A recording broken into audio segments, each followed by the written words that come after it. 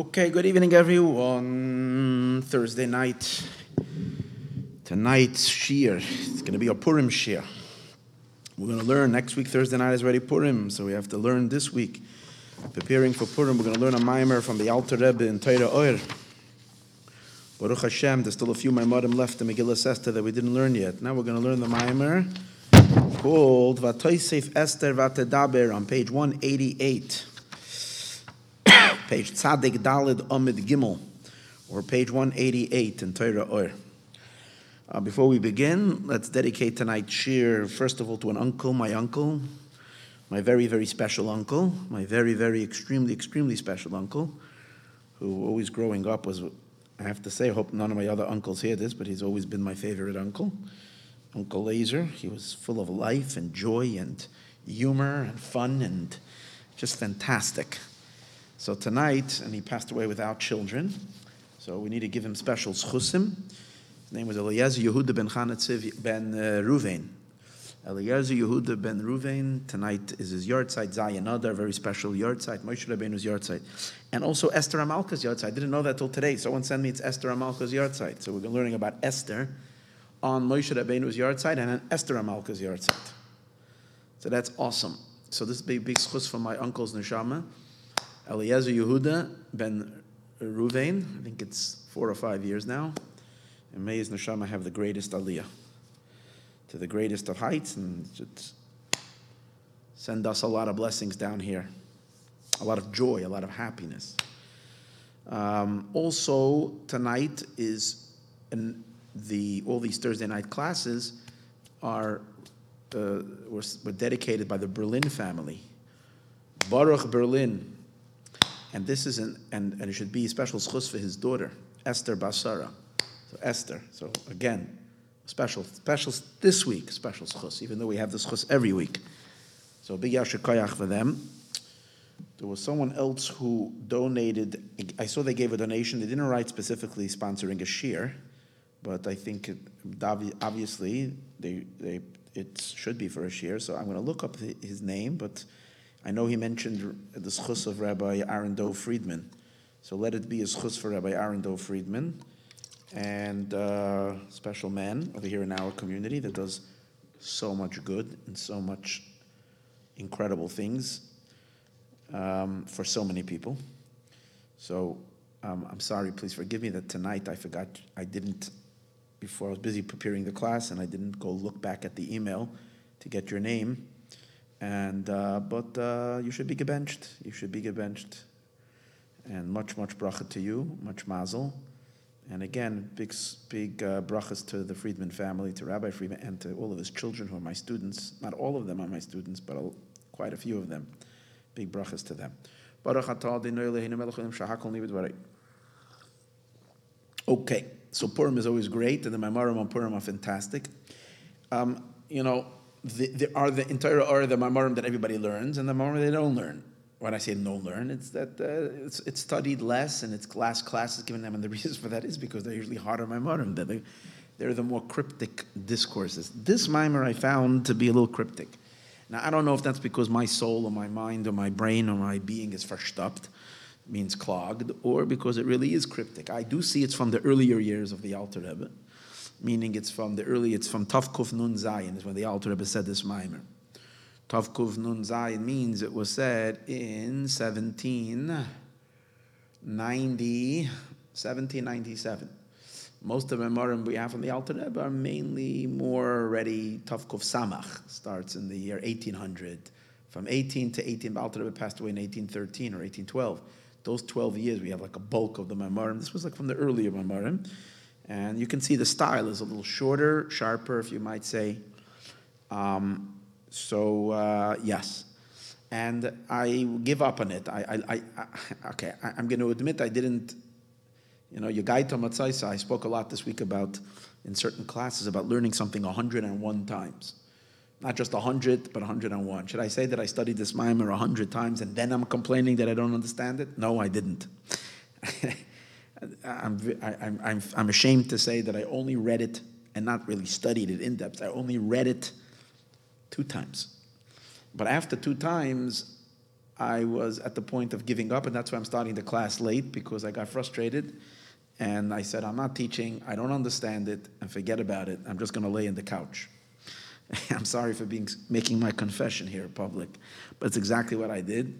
I went on the couch over here in the children's room in Mayan. There's a couch, and I lay down and I said, no class tonight. And then I was feeling extreme guilty for not giving a class just because I'm lazy and I didn't prepare the class the way I should.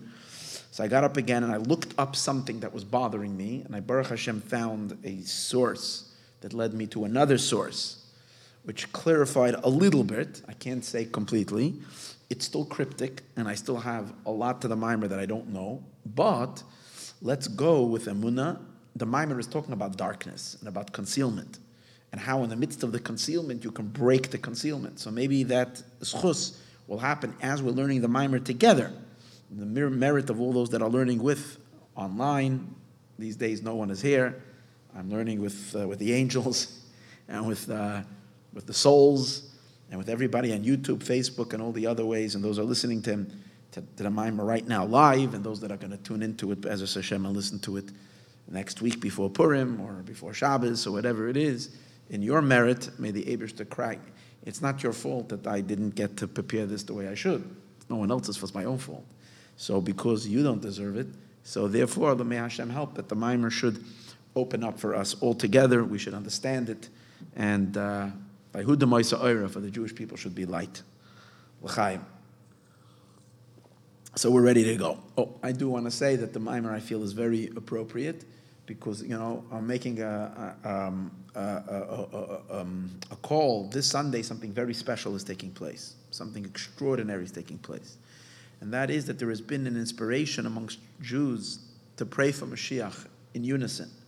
That all Jews together should cry out for Mashiach. And if you didn't see this yet, or you didn't hear about it, maybe you'll get the information now. 6 o'clock p.m. Israeli time this Sunday, which is in New York time 11 o'clock Eastern time. And over here in Los Angeles, it's going to be 8 o'clock in the morning. So make sure to go to sleep on time, that you don't miss this. Every Jew across the world, we try to reach all, and also try to pump this out to whoever you can. Should all cry out at the same moment, simply from your heart, Hashem, please send us Mashiach. Enough is enough already. Fartik, it's beyond what we can take. We've been here. It's long overdue, the redemption. We're just going to cry simply out to the Eibishter, to God, to send the redemption.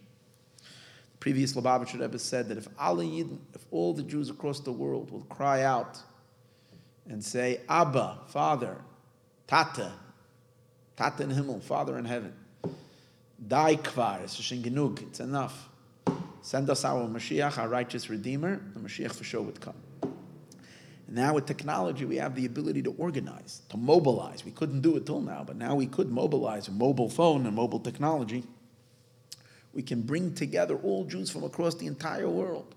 That'll make a difference. Men, women, old, young, children, adults, affiliation, this kind of kippah, that kind of yarmulke, that kind of hat, that kind of beard, that kind of, you're a chassid, you're not a chassid, you're this kind of chassid, that kind, make no difference. You're a Jew, religious, not religious, nothing matters. Only one thing, a Jewish heart. Every Jew has a Jewish heart. And we cry out to God and say to Daddy, take us home. That's it. So what I'm happy about, so we're doing this Sunday, and again, it doesn't the recommendation was everybody should give a penny to the tzedakah. You give a penny, you can give a nickel, give a dime, give a dollar, give $1 million. Doesn't make a difference what. But give tzedakah right before you do it, because tzedakah brings the Mashiach and paves the way before davening in order that a prayer should be accepted, tzedakah. And daven from your own heart, whatever you can say to Hashem, please Hashem, send us Mashiach. Better in your own language. If you want, there's floating around a designated prayer, but whatever thought you can say, then you can say Tehillim, you can do whatever you want, but at that moment, 8 o'clock, cry out to Hashem and say, Hashem, please send us Mashiach. And have your children do it, your grandmother do it, your great aunt, everybody, your neighbor, your friends, spread it in all your Facebooks and all your WhatsApp groups and all the other Instagram, and whatever way you get the people, tweet it, send it, whatever. Let's get it out everywhere.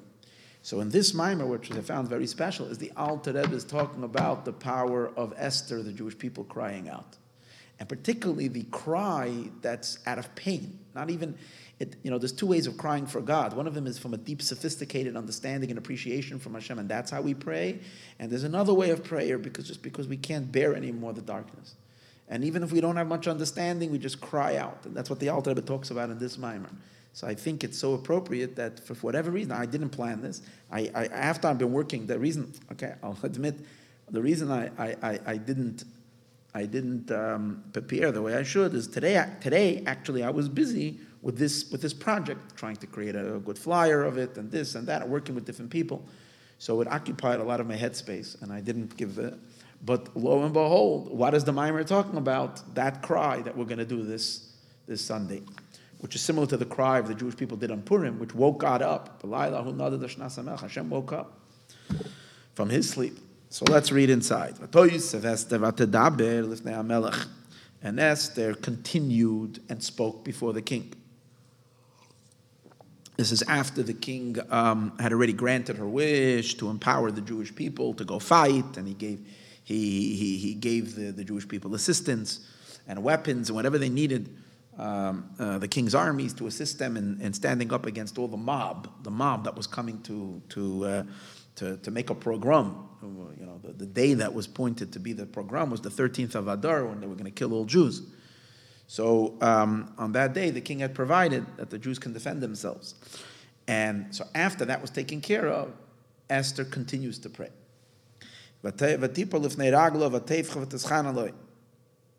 No, I made a mistake. See, I'm already reading the whole thing wrong. Not then, earlier. After Haman was hung, right, which happens right at the beginning, Esther now continues to pray that Achashverosh should help them out regarding Haman's decree. Because even if Haman is already hanging off a tree, and he's not around, but his decree was already put into motion, and the letters had already gone out, and all the anti-Semites in the world were already sharpening their swords and getting ready for this riot, for this pogrom, for this Holocaust. And so Esther is now pleading for the king, for her people, to retract that decree. That's what it's talking about. I'm sorry, not after that happened, but this is at the beginning. And the story of Purim spanned almost a year time. Haman was already hanging on the tree on Pesach. That's when Esther made the 3-day fast, and she went to see the king. It was the second day of Pesach, and that's when Haman was hung. Now, however, the day of the pogrom was going to take place almost a year later, the following Adar, the 13th of Adar. So Esther is now asking the king to help her out with that situation, that this should not, God forbid, come to fruition. So the pasuk says, "Vatoisef Esther v'tedaber," that Esther continues and she speaks. Lifnei HaMelech, in front of the king. V'tipol lifnei raglo, she falls in front of his feet. She falls to the king's feet. V'teif, and she weeps and she cries. V'teschanen lo, and she pleads to him. Lahav v'esras Haman Agagi, to remove the evil scheme of Haman the Agagi. Agagi is his grandfather from Amalek. And his plans that he planned for the Jewish people to annihilate them. So she's asking the king to assist her in revoking that decree. Now we know that every time it mentions king in the Megillah, it's referring to God. There is the regular story, but there's the deeper story. So when Esther is falling in front of the king and she's pleading, it's really an anecdote, it's really a mashal, and it's indicating on something much deeper and much higher, that Esther is falling to God's feet and she's praying. And we know that Esther is each and every one of us. We're Queen Esther. We're the king's queen. That's the neshama, the soul, the shekhinah. First it's the shekhinah, who the shekhinah is the source of all of our souls, the feminine aspect of the divine. And that is falling in front of God by God's feet and praying. And the Alter Rebbe is going to explain this idea. What does it mean to fall in front of God's feet? God has feet. What's this falling in front of his feet?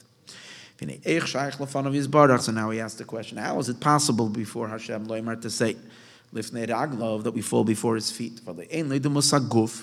God doesn't have an image of a body, and he's not a body. Not only isn't he a body, but doesn't even have an image of a body. So what does it mean to fall in front of God's feet? In terms of us today also, what does this mean? It's a story of Esther falling in front of Achashverosh's feet, that we understand.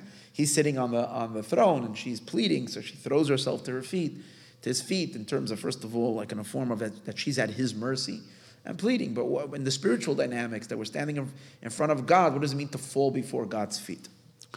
But the idea is as follows. So this is the power of this mimer, again, as it's coming to me, as we're learning it. The power of the mimer is to explain prayer in a dark time.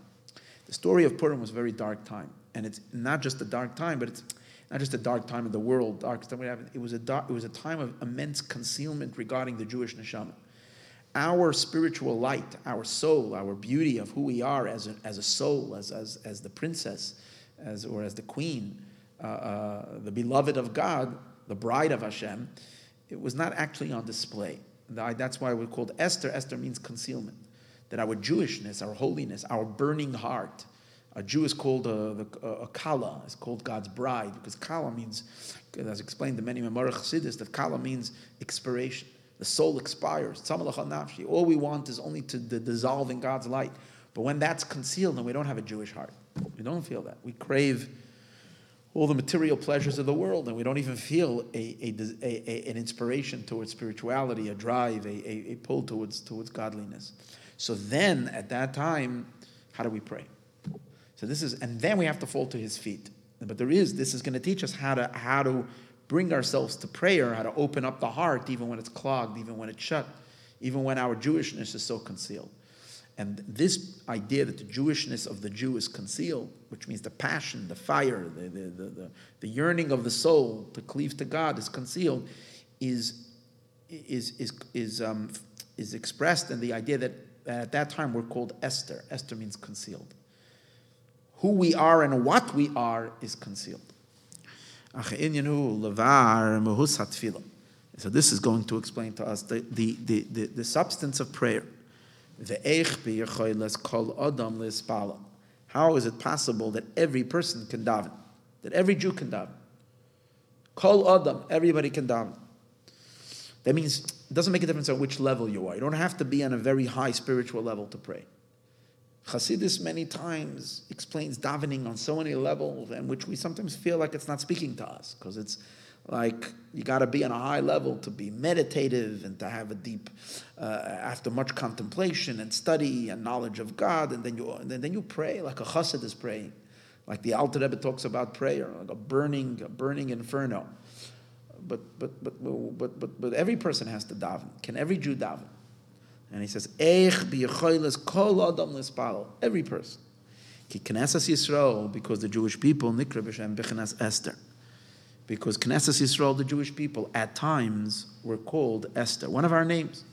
In other words, the Jewish people have a few general names, and the biblical figures of women, the holy women, the biblical holy women, they are not just a person. Yes, they were people, physically incarnated in a body at a particular time, but their energy represents the energy of the Shekhinah and of the collective soul of the Jewish people. And the reason why they come in different forms, which means the same Shekhinah appears as Sarah, and then as Rebecca, as Rivka, and then as Rachel and Leah and whatever, and Devorah, Hanaviah, and Miriam, and so on and so forth.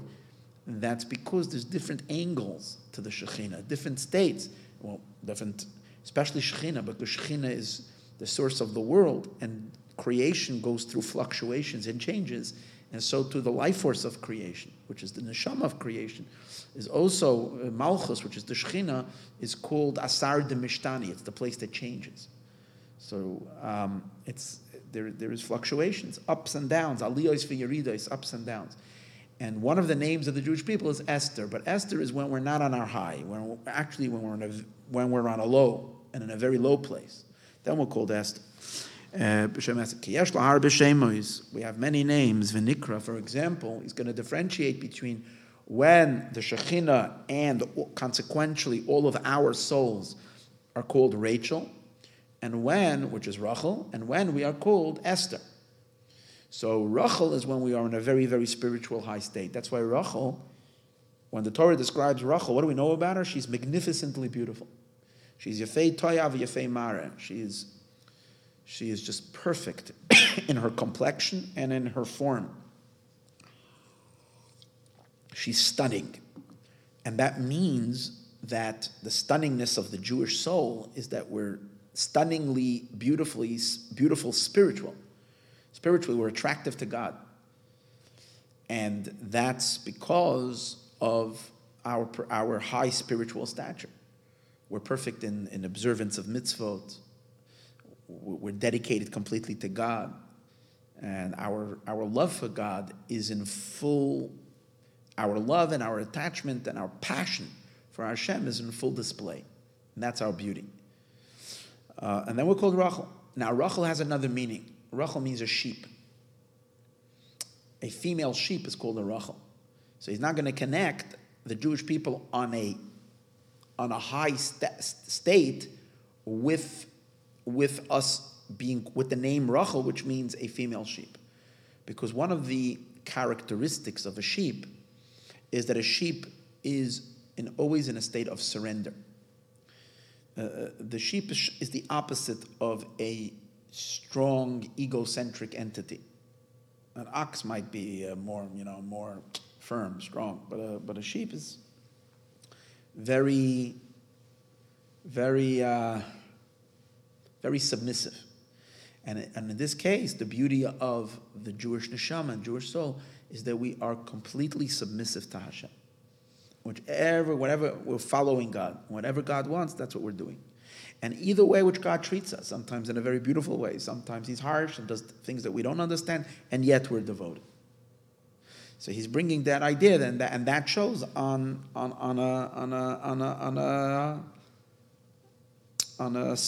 high level of the Jewish people. And then we are called Rachel, is Galos.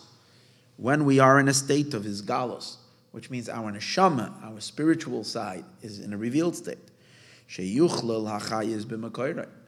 our chayus, which means our energy, is in a state of being included in our source. We're pining for godliness. We're yearning for God. We don't want to be separated from him. We want to be absorbed in him. And that's the real state of a Jewish neshama, like a woman who just wants to be included in her husband. She wants to be attached to her husband. She wants to be identified with him. She wants to dissolve in his identity. Because she's a real makabel, a real recipient of him. She wants him to take her under his wing. Like it says in the pasuk, like a sheep in front of those who shear her is silent. That means she allows herself to be shorn, which in this case means completely submissive. Now it's interesting. I have a little bit of a hard time that he's bringing this verse. This verse is usually born in Chassidus in another element regarding the Shekhinah, the idea that there is the Yanikas HaChitzonim, which is actually during the time of exile, that the Shekhinah gets taken advantage of by the negative forces. But I think over here he's not getting into the detail of it. He's just bringing the general idea that the sheep allows itself to be done things to her which are not generally makes her the most comfortable, yet she's going along with it. And that's the idea that the Jew is willing to withstand no matter what Hashem does with us, we're still following God and attached to Hashem.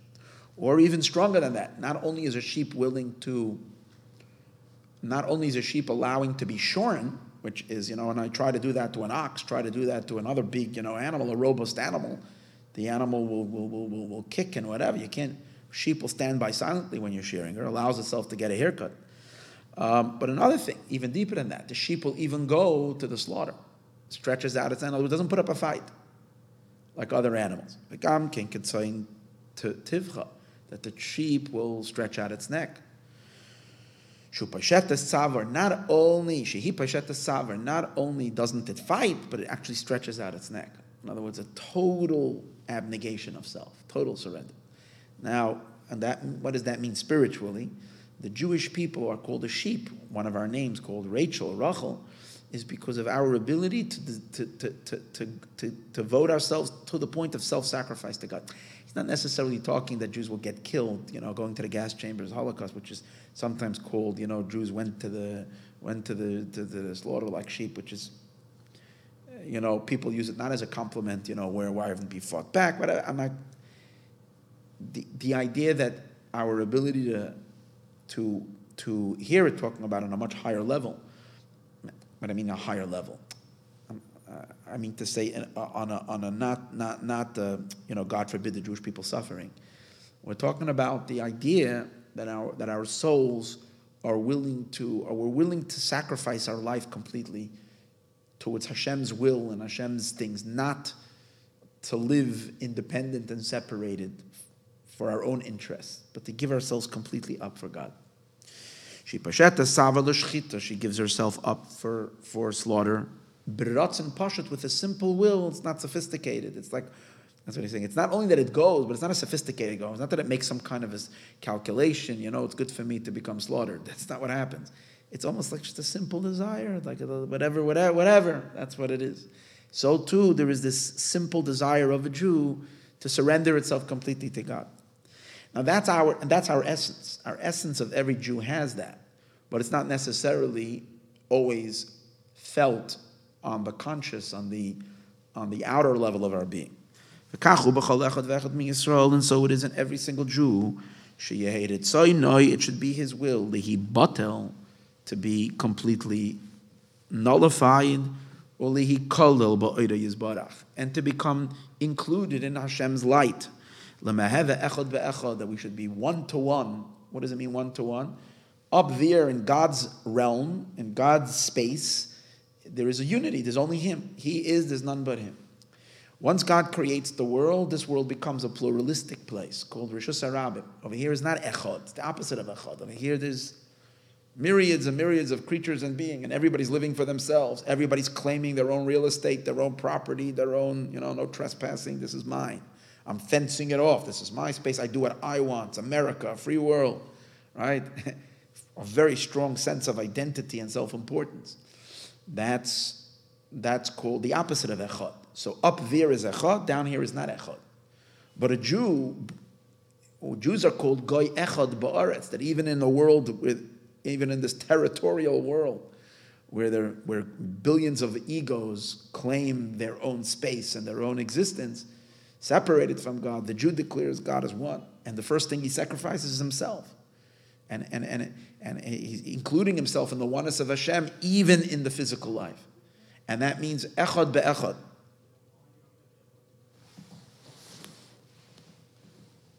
That means one-to-one, because down here will be as one as up there. And like it says, that God's glory al eretz v'shamayim.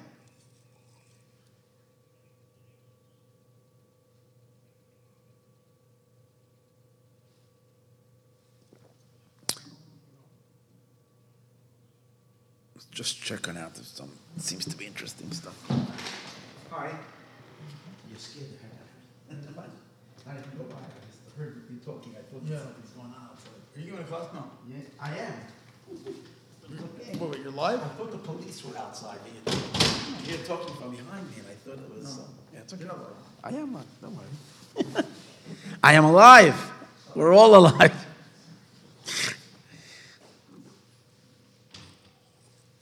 K'moshe Kosev, like it says. K'moshe Kosev. Where are we holding over here? K'moshe Kosev, like it says, Hoidai al eretz v'shamayim. His glory is on the earth and on the heaven. What is that? I think it's a little, again, as I told you, the Maimer's a little cryptic. So sometimes when he brings a pasuk, again, this is the way I understand what he's trying to say, is that generally, from creation perspective, his glory is only in heaven, not on earth. Earth is disconnected. But when we're called Rachel, what that means is that we bring his glory down to earth. That his glory is felt even on earth, even in our space. We recognize it's his domain, and we include ourselves in his unity. And as he continues another pasuk of Oretz, and the earth, Ha'ira mikvoidoi, is illuminated from his glory. Through who? Through us. Because when we are devoted and open to him, so he enters into our space, and we're on earth, so earth becomes conscious of God, and the oneness of Hashem permeates even earth. And as it says, Maloi kala oretz kevoidai, that God's glory fills the earth. And by the way, earth is also a symbolic for Shekhinah. So and that means the space of the Shekhinah, which is the soul of creation, is also filled with the masculine light of God's unity, of the Hashem Echad, of Hashem Himself.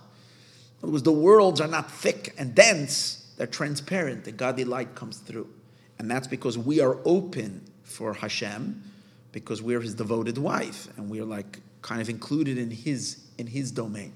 Like when a woman gets married, she's not living in her own house, in her own space. Her and everything that belongs to her identifies with her. That's why we find that women most of the time will take on their husband's last name, not their own last name, as they get swallowed up in their spouse. And again, not in going into the psychology of that and so on and so forth, but at least in the spiritual realm, what does that mean? That when we can call ourselves, when we get married to God, we give up on our own name and we take on His name. And now everything about us is Torah, mitzvahs, godliness. That's our entire existence. That's what we are about. And then we become in Him, and then we're called Rachel because of the sacrificing our identity, and we are then called beautiful because we're beautiful to Hashem and everything. Which is which is this expansion, v'ziv, and radiance,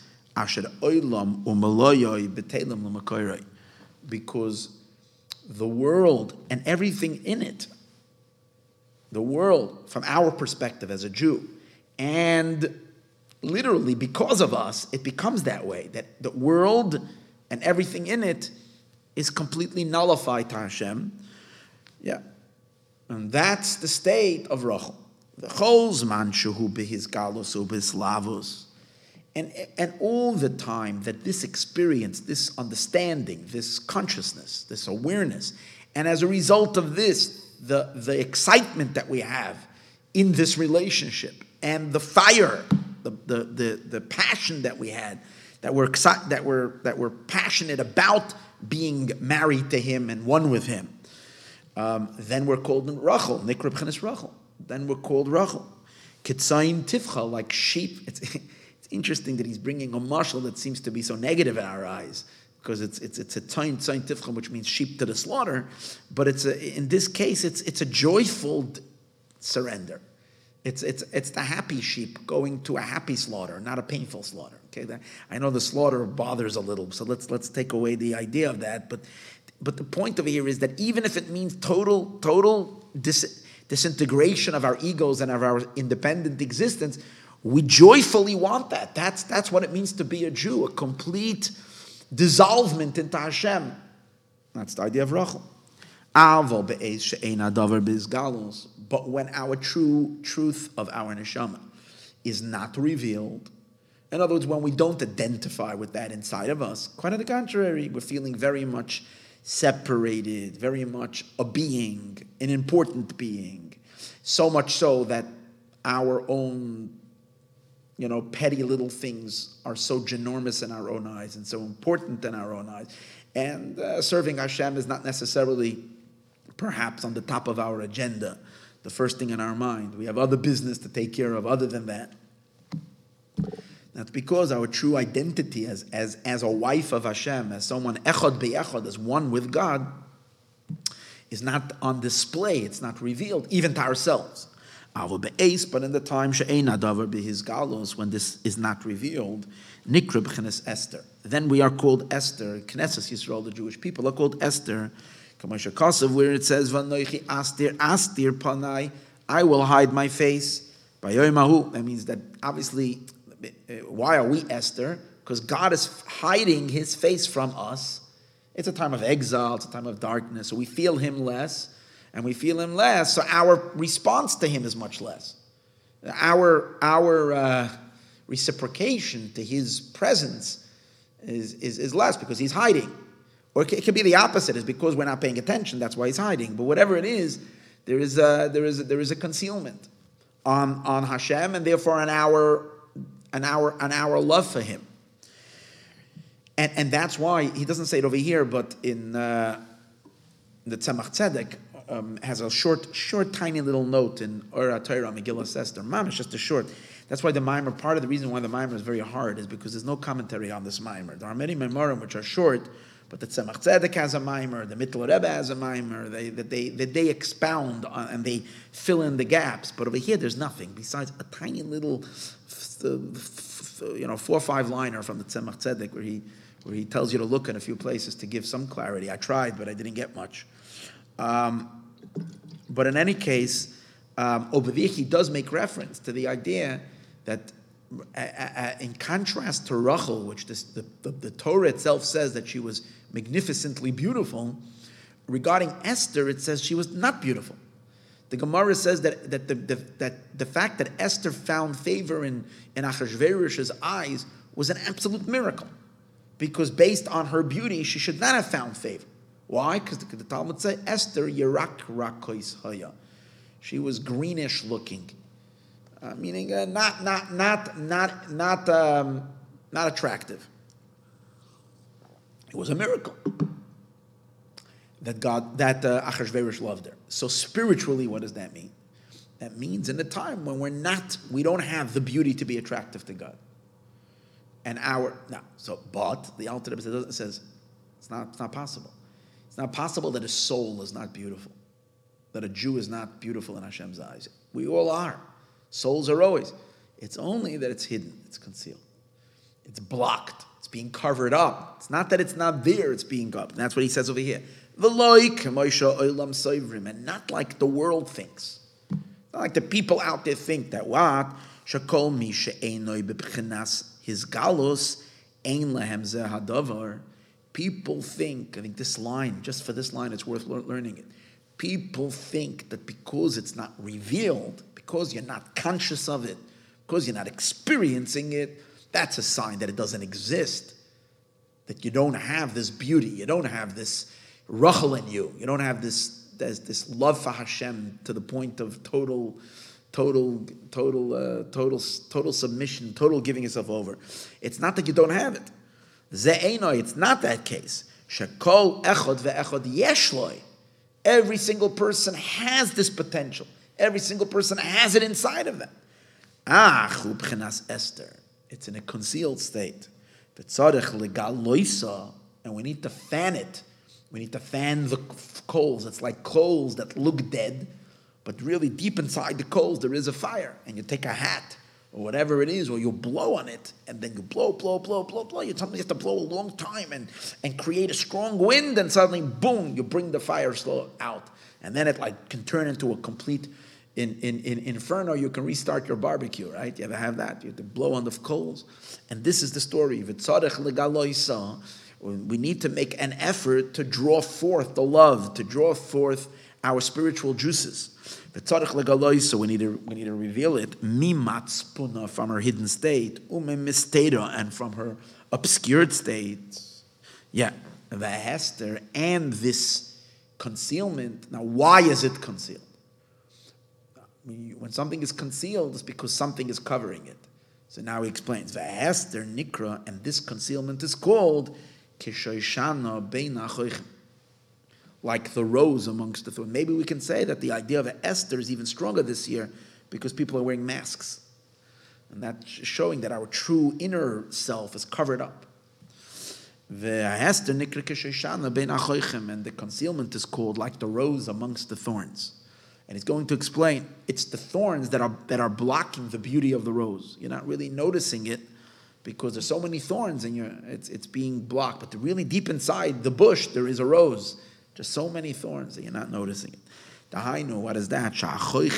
That the thorns, they're the ones they are holding back and concealing. Esa Shoshana, the rose. And what is that? What are these thorns? So he explains. The chol and yonei ha'olam, and all worldly matters, umaisei olam hazeh, and actions of the physical world, which means preoccupation with materialistic pursuits and stuff, in which we get caught up with all the physical things in this world, in overly investment and involvement and attachment. That's most important. An attachment, an obsessive attachment to the pleasures of this world, these are the things that block, like it says in Chovos HaLevavos, I think, that you can't have in the heart two things, the love of God and the love of the world. So when you're loving the world, it's obviously going to block the love of Hashem. And all the matters of this world and the deeds of this world. And he says, in other words, the Alter Rebbe is not expecting a hermit of us to live in a state of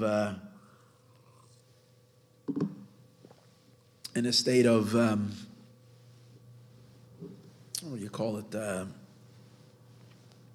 Depriving our bodies from the needs that we need to live. The Alter Rebbe says, no, that's not a problem. That's not what blocks. It's the engagement and involvement in the material things of this world when we do them with passion, with all of our heart and all of our soul. That's when we put our heart and soul into it, then it's concealing on our, and then we don't have energy to pray because we've already spent our passion on making money, or we spent our passion on other things that so we have to leave. We have to reserve our passion to go towards Hashem. If it's there, done with all heart and all soul. So these things are called thorns. So they're the ones that block the neshama light, the light of the soul, from revealing itself. Esther Hanal. So now that we know who Esther is, and we can all identify so much with Esther, because most of us, I think regular people, especially in the last moments over here before Mashiach comes, we feel a little numb to spirituality. We feel a little dead spiritually, not necessarily feel that fire. Ubchenas Esther Hanal, and that Esther, who Mesuteres, is hidden by Yoimahu, is hidden in the place called Bayoimahu. Where is it? Anochi Aster. Hashem says, I'm going to hide. But where am I going to hide Esther? Anochi Aster Esther. I'm going to hide Esther. Where am I going to hide that hidden light of the neshama? Hashem says, I'm going to hide it Bayoimahu, in that day. In that day. Now, in the Maimer over here, it's not clear, at least, what does it mean that Hashem is hiding it where in the Bayoimahu? Although he's going to go into a whole explanation now, what does it mean, the differences of the four expressions regarding day and night. One is called Bayoimahu, on that day, and the other one is called Bayoimazeh, on this day. And then regarding night is also, there is references in scripture, in Tanakh, which says Balayla Hahu, like in Megillah Esther, when it speaks about Achashverosh that night, it says Balayla Hahu Noded Shnas HaMelech. We know that that's where it's considered the beginning of the miracle, and the Chazan is supposed to, the one who's reading the Megillah, is supposed to raise his voice very loud, and that's Balayla Hahu. And there's also Balayla Hazeh. When she talks about Yetzias Mitzrayim, it says, Hu Alayla Hazeh, this is the night, and they went out of Mitzrayim. So we find four different references: Bayoimahu, Bayoimazeh, Balaylahu, Balayla Hazeh. And somehow the hiding of Esther is in the level of Bayoimahu. But in the Maimer itself, I didn't see it clearly to explain what the Bayoimahu. Actually, the one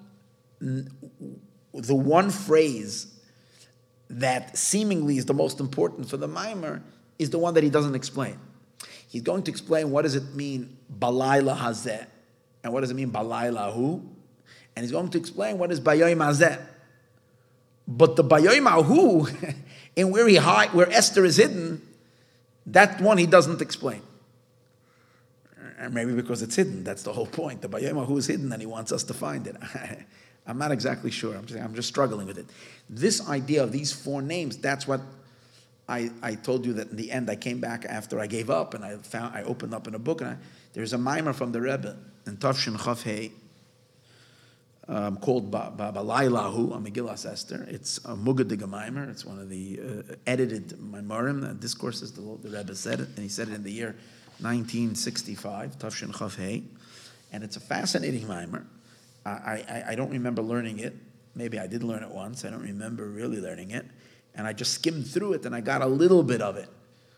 and he doesn't really, he's mainly, but he does mention some ideas that I mentioned here. Maybe, I don't know, let's learn. Maybe we'll understand. Again, what we're trying to figure out is, okay, but the general gist of the Maimer is okay even without this. We know that there is a what's it called again? A level of Rachel. And that's when our soul is on steroids. Our soul is fully revealed, fully expressed, and our love for God is very intense. Then there is a complete opposite when the neshama shrinks and the soul goes into recession and into hiding. And the physical elements of our life become dominating and strong, but the spiritual side of us is kind of silenced and in submission.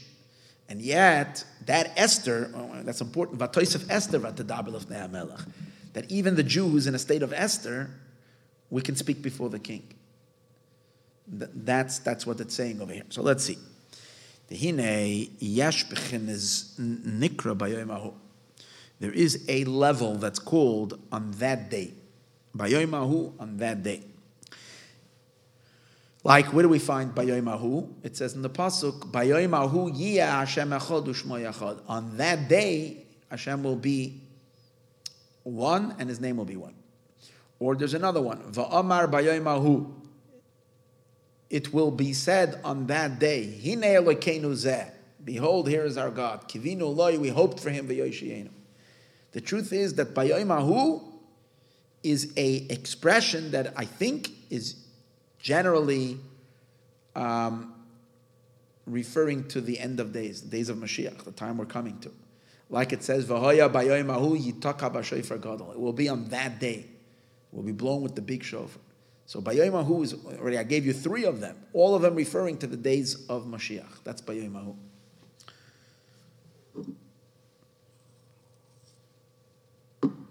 Maybe, just based on this, just if I'm doing this, what we're saying, maybe it means when God will hide our neshama, Bayoimahu means that it's hidden from us during the time of Golus, and then when Mashiach comes, Bayoimahu, we will find, not only will we find God, we will find our own self, we'll find our own Esther, we'll find our own godliness. It'll come pouring out, and we'll wonder, what in the world? Who is that? And you realize how godly, how holy, how much spirituality, how each and every one of us is a reservoir for godliness. That maybe could mean that Hashem says, Vanoichi Aster, where am I going to hide Esther? Bayoimahu. I don't think that's the Pirush, but maybe there is something to say about that. That the Eibishter is hiding our Esther Bayoimahu. It's like taking ourself, our truest desires and wants, and planting it in the future. And when we get to that point of Bayoimahu, then when Bayoimahu will be revealed, Esther will reveal herself. And she won't be Esther anymore, she'll be Rachel back again. That could be the Pirush. Could be, I don't know. But in any case, there is a level called Bayoimahu. And then, there is another level which is called Bayoim Hazeh, where we find also by Yetzias Mitzrayim, by when we came to Matan Torah, Bayoim Hazeh bo'u Midbar Sinai. On this day, they came to Midbar Sinai. Matan Torah, Bayoim Hazeh. Be'etzem hayoim hazeh yotzu kol tivus Hashem eretz Mitzrayim. In the essence of this day, again, Yoim Hazeh, the Jews went out of Egypt. So we have a lot of Yom Hazeh referring to where? To Yetzias Mitzrayim is called Yoim Hazeh. Mashiach, Yoim Hahu. Yetzias Mitzrayim, Yoim Hazeh. The Yesh Bechin, and there's another level, Nikra Balaylahu. It's called on that night. That's in the Megillah Esther. Balaylahu Nadu Dashnas HaMelech. The Yesh Bechin, and then there is another level, Nikra Balayla Hazeh. It's called in this night. That's also by Yetzias Mitzrayim. Before they went out of Egypt, there was still the nighttime. It refers to the night as Hu Halayla Hazeh. This is the night. Or we say it in the Pesach by night, we say, Ma Nishtana Halayla Hazeh. What is the difference this night? So we mention Laila and Zeh. So now he says, the Hine Ksiv, now he begins to explain what these four levels are. The Hine Ksiv, for behold, it says, Zeh Hayoim Asa Hashem Nogila V'nismach Aboy. A pasuk. We said it this past Shabbos and Rosh Chodesh when we were singing Hallel, Zeh hayom asa Hashem. This day God did. Nagila v'nisbachai, we will rejoice with Him. So number one, Zeh hayom. This is Zeh hayom. And what do we see? That when we have Zeh hayom, everything is wonderful. So much so that it causes Nagila v'nisbachai, that everybody's dancing and singing. It's freilach. There's joy. Why? Zeh hayom. So Zeh hayom is a very good state to be in. Okay? Because we're going to see soon, Yom is positive and Zeh is positive. And when you have Zeh and Yom together, it's super positive. Nagila v'nisbachai boy. Very good.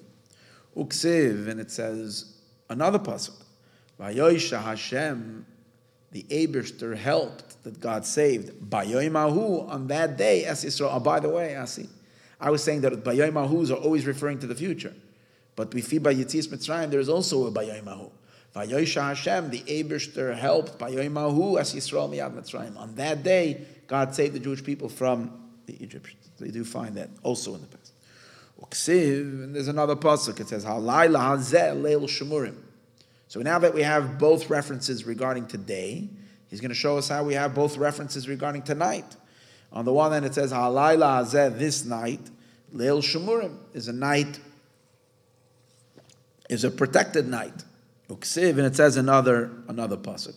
Balayla hu nadadosh nasa melech. And that night, the king's sleep was disturbed. So you have Alayla Hazeh and Alayla Hu. Okay, so now we have these four references.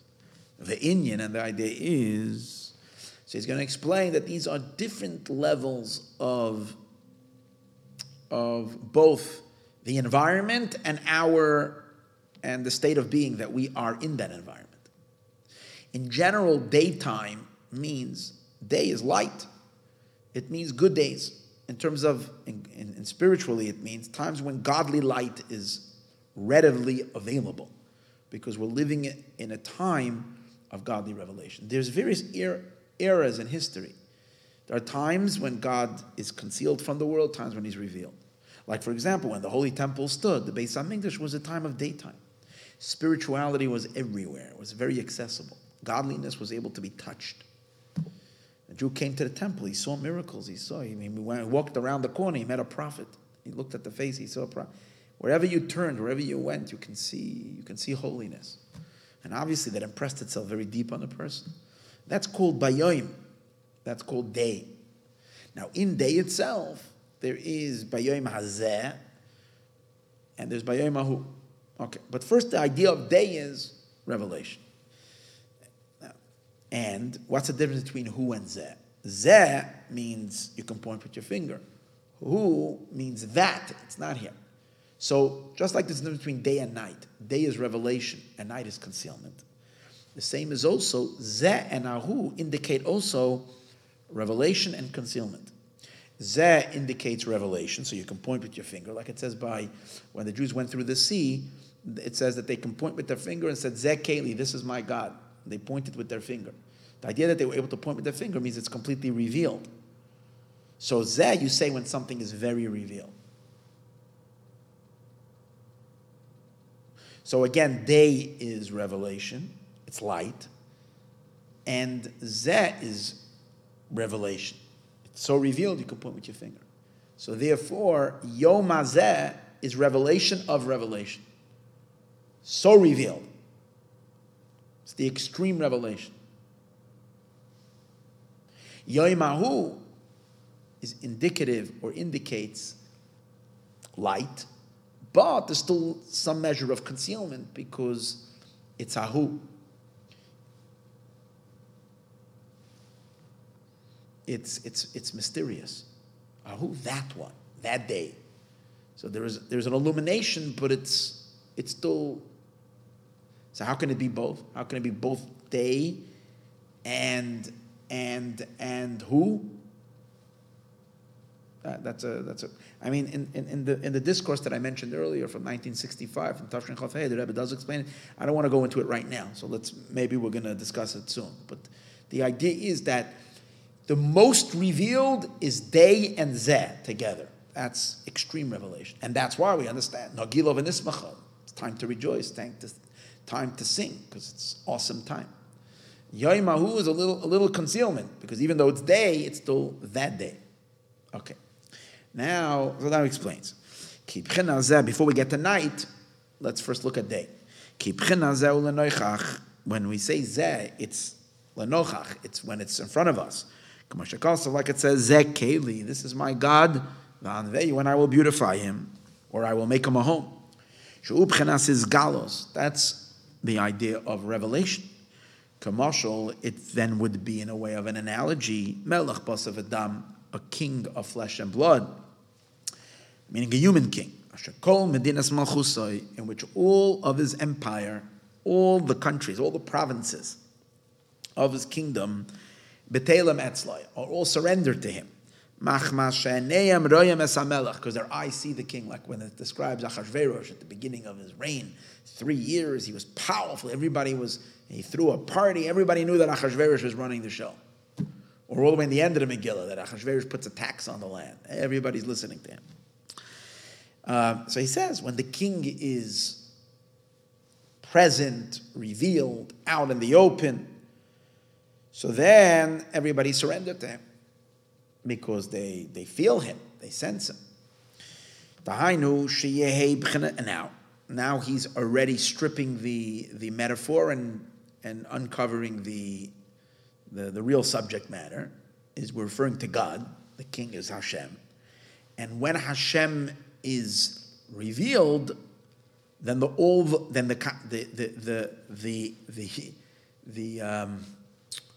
consequence of that, or the outcome of that, is that everybody is surrendered to him. So much so that we don't even that our existence is submerged in the powerful revelation of Hashem. That we don't even feel our own existence, because we're overwhelmed with a powerful, like by Har Sinai, for instance. The Jews didn't even know that they existed at that moment. They were so overtaken by our powerful presence of God existing, and that's why they knew it. They made a commitment then to live their entire existence only for the true reality, which is God, because they felt it in such a conspicuous, powerful, revealed way. There is a revelation of godliness, so much so as if your eyes can see him. And as a result of having God so vivid, that literally it's as if you can see him with your eyes, so then automatically the worlds shrink, and the worlds become they become like nothing before him. And the only reality is him. Umashan is barba makamachar. Now, what are we saying now? That if God is, that when truth is revealed, when God, who is everywhere, as he's going to explain in a moment, he really is everywhere. It's just that he's not felt. But when the lights are turned on and he is revealed everywhere, then everything becomes canceled in him, to the point that there's nothing but him. If so, what are we saying? That the worlds were created, yesh me'ayin, that God created a yesh. God created a world. Yesh me'ayin means something. So God made something, made the planets, made the galaxies, made me and you and everything around us. So, and we say that it's something from nothing. So it's almost like he is not and we are. So that contradicts this whole idea that we're not and he is. So he says, yeah, that depends on perspective. When you see truth, when you see him, then we're ayin and he's yesh. He exists and we don't exist. When the lights are off and we don't see him, then we are yesh. So Mashan is Baba Makamachar, and this that is explained elsewhere. Sha'olam nikra yesh me'ayin, that the world is something, and how can we say now that in front of God everything is not? Sha'olam nikra yesh me'ayin, the world is considered something from nothing. That the world is a yesh. He says the Torah is speaking our language. When Torah says yesh me'ayin, Torah says, I know how you see it. It's not because you have limited vision. That's why the world that's swimming in divine energy feels as if it's something very, very, very much. To our physical eyes, we don't see the nothingness of God. Again, the energy, which is called nothing because it's It's not blue or red or hard or soft or this or that. It's a simple energy that has no definitions. That's why it's called nothing. But if we would see that energy, all the definitions would be canceled in this infinite superpower that is being it all into existence. But because we don't see it, Rabbi Yochanan ben Zakkai was very much attuned to our limited vision. Rabbi Yochanan ben Zakkai, the great leader of the Jews, he truthfully saw the truth. He saw God everywhere, but he knew where his students were at, and especially everybody else. So before his passing, it says the students came to him and they kind of bid farewell to him. They asked him for a blessing, and he said to them, I bless you that you should fear God like you fear people. They were shocked at such a blessing. I mean, we should fear God infinitely more than we fear people. And he said, no, I know what I'm talking about. Because when you do a sin, he said, you're scared if someone saw you. You get very nervous if someone is peeking through the window. Or if you're on camera or something, the person is terrified. See? Well, hold on, God is there. How can you be ignoring God? The answer is, God is a concept, a distant concept. A person sees me, I'm embarrassed, I'm ashamed, I don't know what to do with myself. Got caught, red-handed. But God is looking. So you see, he says, Rabbi Yochanan said that people and the world is truer to us than Hashem. So at least, he says, you should fear Hashem as much as you fear people. We should really fear God infinitely more than we fear people.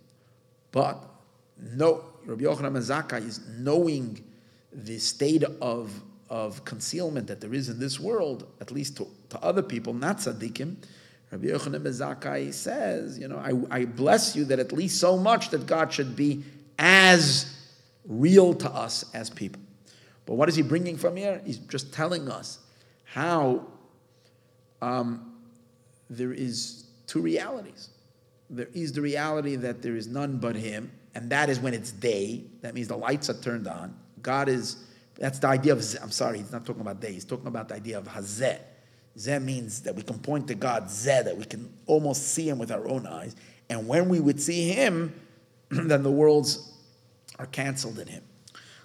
Rabbi Yochanan ben Zakkai says to his students, Yiratzen, let it be the will, that the fear of heaven should be upon you, like you fear people.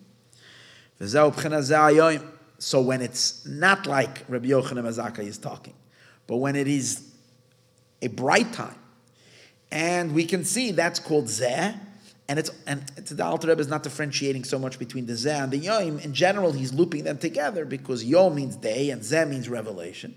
So usually when it's day, you can see and you can point Zeh.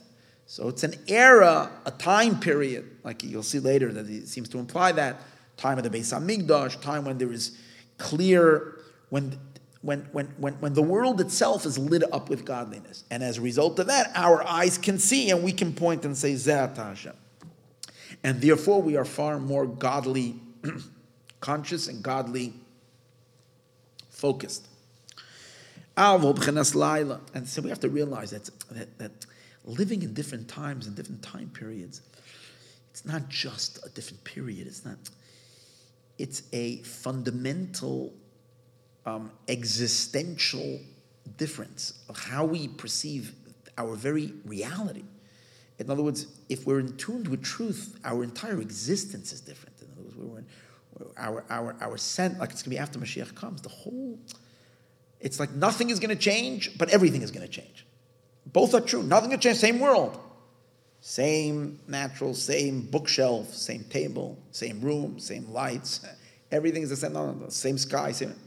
But our consciousness is going to be radically changed because there will be the physical will suddenly become sensitive to the spiritual and to the godly.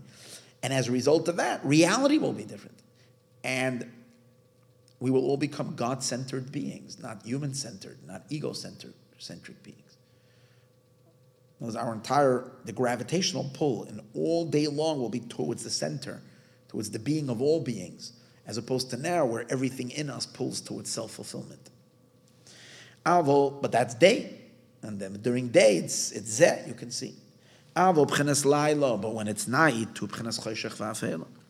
when it's night, it's dark and very dark. And you don't see anything. And that's the time, he's not saying specifically, but that's generally the time of exile. It's a period in where God is in a state of concealment. The world doesn't see him. So what are we seeing? The material, physical world, nature is very strongly pronounced.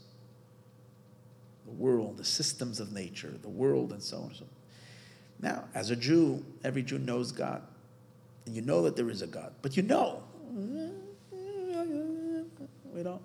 But God is more of a concept, a distant concept, which we have to reckon with, which we consider all the time to be. But our reality is still self. Our reality is still world. That's our sense of true existence. Because even if we know him, but it's still night. And therefore, if we know him and we focus on him, we could focus.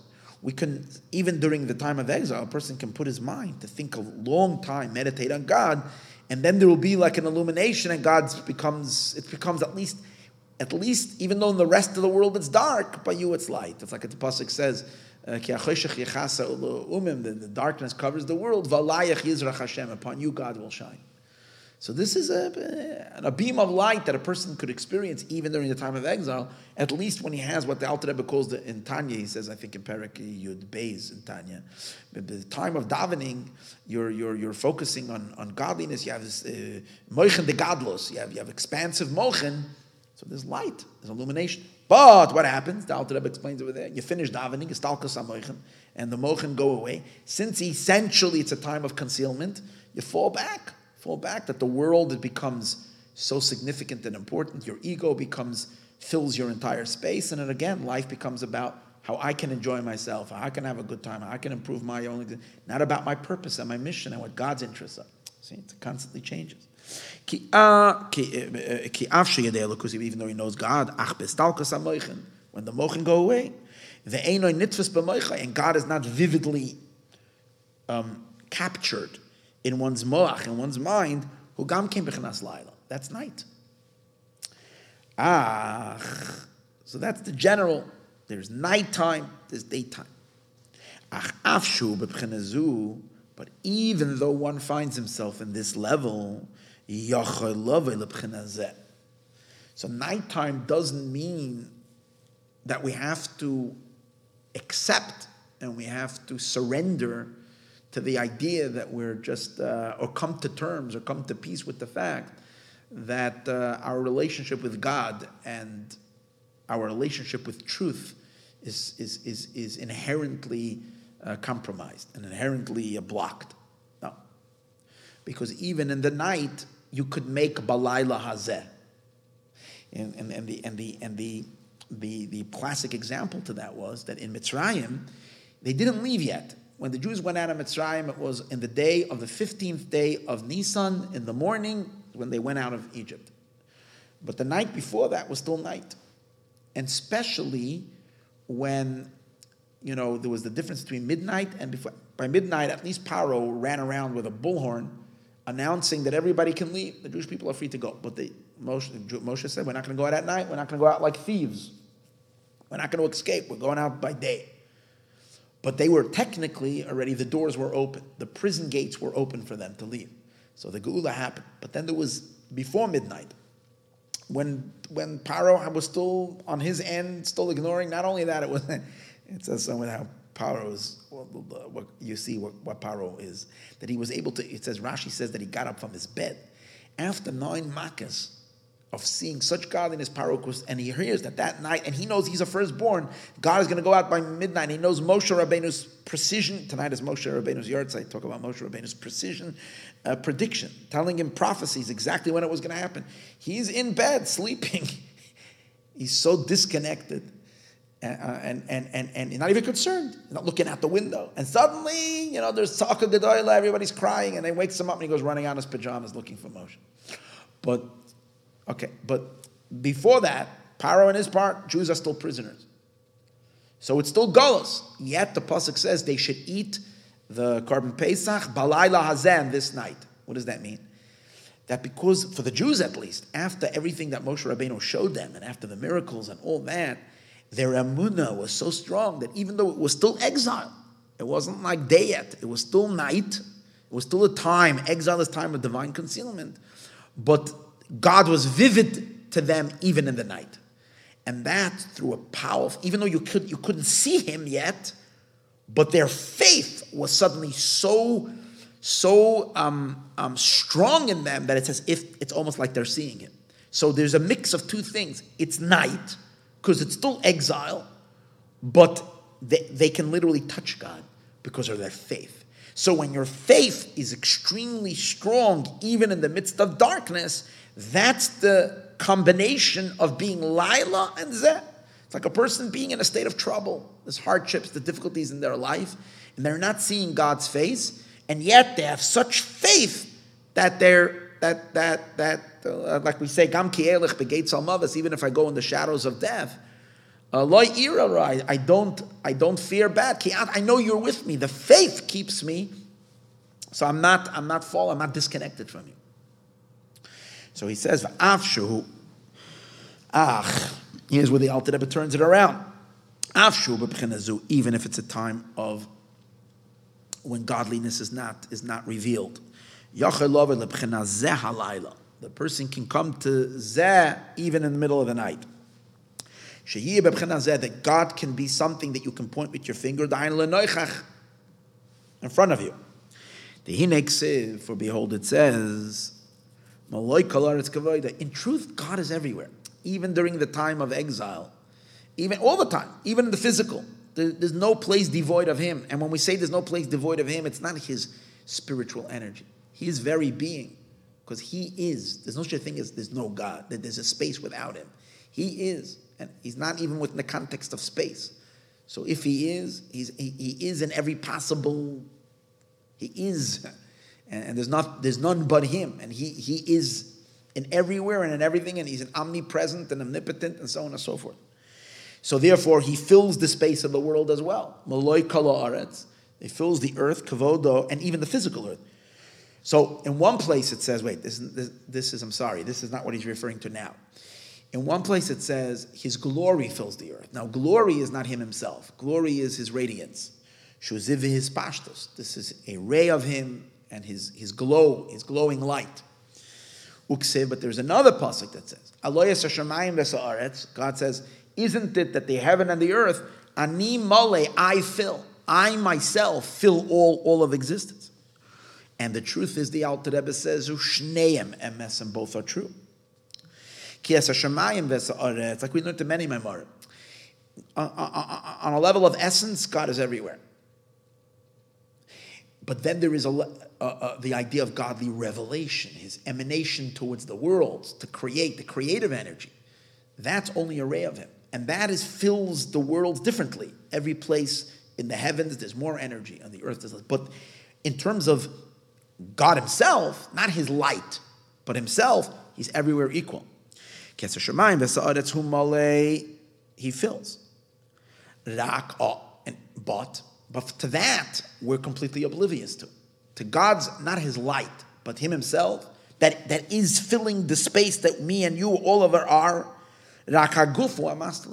It's the density of our existence, of our body, that's concealing and blocking it.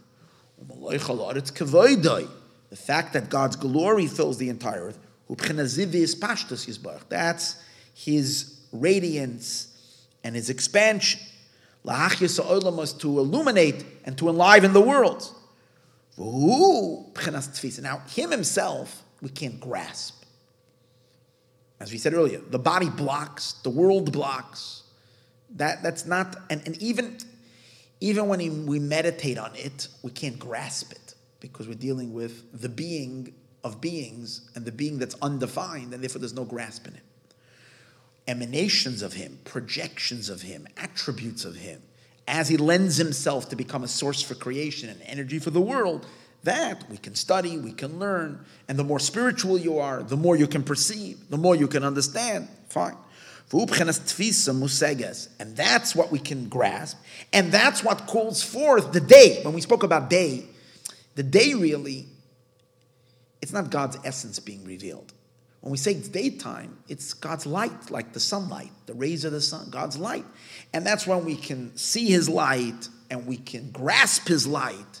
And as a result of that, consequentially be nullified to him.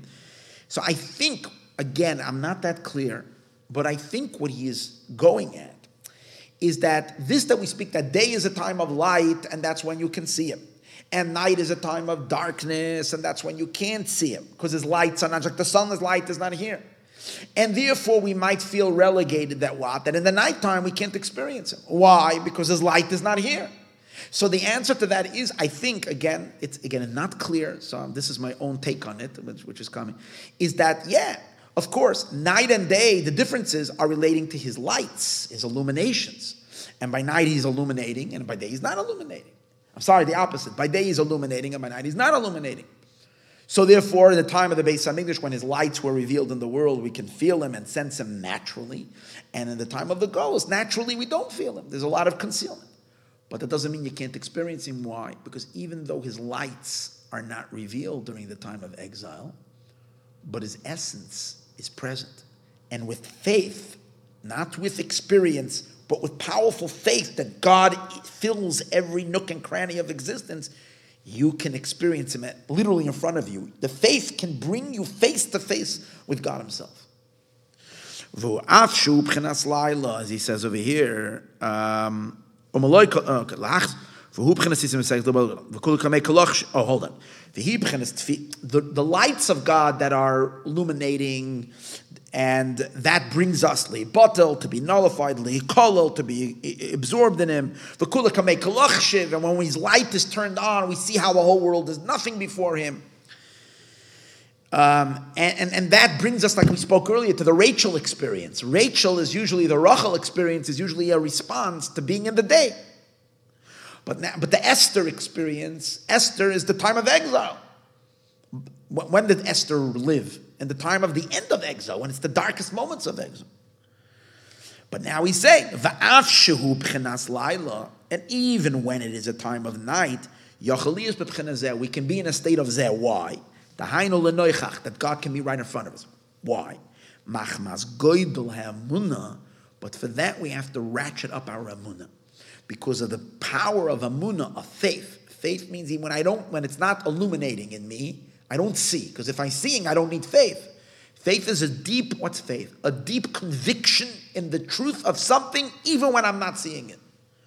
So machmas goydel amunah, because of the great amunah, sheyamin be'amunah shalema. When a person believes with a complete faith, zaka utahoira, but a clean faith and a pure faith, ki'ilu ein avrayas mamish, because emunah can also be murky. And the Alter Rebbe says, in order that you should have night vision, that even though it's night, you're still seeing God in front of you. Even in the darkest moment of exile, you're experiencing, like you have people that write, like people that have experienced that were in Auschwitz, were in the darkest of darkness, and their faith, they were with God every moment. And then there were people that were there and lost their, even if they were kind of religious and had a faith in God, to them God was lost forever in their soul. And then those, again, not getting into judgment, God forbid, chas v'shalom, we have no idea what these people went through. But we do see that people, even in the darkest of the dark, God never left them. Quite in the contrary, they came out stronger than they were before in their faith in God. And every Jew has faith. But the faith can sometimes be murky, and then it's, even if you have faith, it's not crisp. And there are those who have very clean faith. And it has to do with a certain purity of soul. But how do you get to that? If you're fortunate and you have a very pure soul, that people that God is always so vivid to them, no matter what hardships, they're so. And then there are people that are less, that maybe in times of, when there's a lot of illumination, they're elevated, but when it gets dark, they lose it. But even they can make it brighter. So he's going to talk about here in a moment the quality, the ability to be able to be in Laila, to be able to be in night, and yet have Zeh because of your emunah zaka utahira, because of faith that's pure, that's clean and pure. So how do we do that? If we're not feeling it, how do we bring ourselves to that? So when did the Jewish people experience Balayla Hazeh? The last night in Egypt. The rest of the time in Egypt, it was Balayla. It was a dark night and there was no Zeh. It was Balayla Ahu. It was complete concealment. Laila Ahu. Hu is concealment. That night. It's not in front. It's not Zeh. So it was dark. It was the final night of Egypt. Maybe we can say the final year when they were there. Whatever it was when the people believed Moshe Rabbeinu, when Moshe came to them and they had a crisp emunah and they knew they're getting out. And even then you saw fluctuations. Torah says they believed, and the Torah says they didn't even listen to Moshe because it was so hard. So there was a back and a forth. But at least that last night, it's Laila Hazeh. Even though it's still exile, it was still clear because their faith was so rock solid. How did they get there? So the Alter Rebbe learns an amazing thing. The actual work in Egypt itself cleansed them and purified them. See, in other words, the experience in Egypt didn't darken their soul, it brightened their soul. The work that they worked with the cement and with the bricks broke their egos, didn't break their soul. It broke their egos. It broke the thing that blocks God and allowed for the purity of the soul to shine through, for the godliness of the soul to shine through. So by the time they were at the end of the Golus Mitzrayim, even though the darkness was still there, God was very vivid by them. As he says, in order to come to such a state that even balayla, even by night, God is so concrete by a person, so real. For that, one needs the labor of chomer of bricks, or of chomer of cement and levanim and bricks. Like it was in the land of Egypt. Ridu Shana, it was 210 years of purification through the hard labor. They worked for 210 years with cement and bricks. So again, he doesn't really explain much, but the general idea is explained in other places, is that broke the klippa, that broke the ego of the Jewish people, and helped them tap into the neshama. And it brought out and it purified them. That's why Mitzrayim is called a kur habarzel. It's called a purifying oven, whatever they call it, the crucible where you melt stuff and you clean the gold. Their souls were cleansed. So much so that at the end of the exile, they had such a crisp emunah. But today's days, what does it for us? So the Alter Rebbe says we have a choice. In this exile, to turn night, that even, you're not turning night into day. Night will remain night, but to have night vision, which comes by, night vision can only be in faith. It doesn't mean understanding. It means just powerful faith to the point that you can see God with your faith. To have that, one needs also to do what they did in Egypt, work with bricks and cement. But today's days we have a choice of what will constitute the bricks and the cement, which they didn't have in Egypt. What's our choice? The sages say, the Zohar says, that chomer, which means cement, can also be read kal v'chomer. And levanim, which means bricks, can be read libun hilchasa. Which means, and there's a mimer from the Alter Rebbe, the first mimer of Pasha Shemois, where he talks about working with bricks and labor. He says, today's days, when one toils in Torah study, in other words, exerts themselves, the same way that they exerted themselves with back-breaking labor in physical labor, when someone exerts themselves in Torah study, that too purifies the soul and can lead the person to that purification that they felt after 210 years. We can have that now as well and have a very pure emunah. Through what? Through the Torah study. Or, if we don't go that route, then we need to get the purification anyways, but then the purification is going to come through the difficulty in earning a livelihood. The same way like they have to work like crazy, we end up working like crazy day and night, but that itself, that it's so hard and so difficult, and it makes us crazy. It washes us and cleanses us and purifies the ego. So if we have a choice to do it through Torah or do it through work that, we should all choose Torah. And that's what this Mishnah says in Pirkei Avos, that if you accept upon yourself the yoke of Torah, then they will remove from you the yoke of earning a livelihood. Mishnah says, if you remove the yoke of Torah, you just waste your time, then God is going to make life not so easy for a person. Because a person needs to have a yoke, because we need that polishing of the ego so that we can have a deep relationship with God. But here's the choice. So today's days we have b'chomer da kal v'chomer. B'chomer, that's one of the methods of Torah study, is to do a kal v'chomer. U'b'leveinim and leveinim dal liben hilchos. It means the whitening of halacha. That means clarifying halacha. Because when you learn any subject in Torah, first it's very confusing. And therefore you have to do comparative analysis and questions and answers and back and forth until things become clearer and clearer and clearer. It's called whitening the halacha. That the halacha becomes clear and white. So, and that's like compared to the bricks. And working in the field, the Zohar says, da braisa, that is studying field is called, braisa means outside, which is like the field work. So when you learn through all the braisas and so on, the part of the Torah called braisa, and in truth, the Alter Rebbe says it's our choice. If you accept upon yourself the yoke of Torah, then they remove from the person the yoke of earning a livelihood. But if, God forbid, a person removes the yoke of Torah, that means a person is not willing to diligently study Torah for hours on end, and you're going to have to work anyways, but it's going to be other work. They'll put upon him the yoke, because this is for the person's benefit. Or else one becomes stuck in their own ego and can't see past themselves. To be able to see God, to see Malay Kol Aretz Kavod, to see the being of all beings, through powerful faith, you need to have purity. And purity comes by melting the ego. And that can either be through Torah study or through...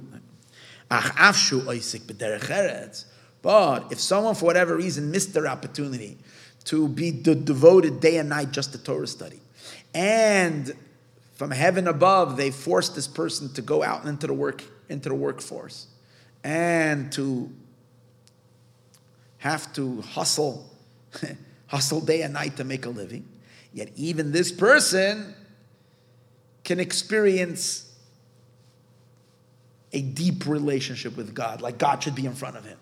Speak directly to God, God in front of you. God is vivid. Quite to the contrary, the work itself can lead, purifies and cleanses to allow for a pure faith to be felt. And then God can be face to face. You can talk to God like you're talking to a friend. Even if he's osik in derech eretz, which means in livelihood, nevertheless, one doesn't have to be in darkness in the night. It's night, but you can still have Laila Hazeh, this night, and that's what it says over here. Vatoisif Esther. Esther is in the state of concealment. Vatedaber lifnei HaMelech. She's speaking in front of the king. Vatipal, she's falling before him and crying out and praying.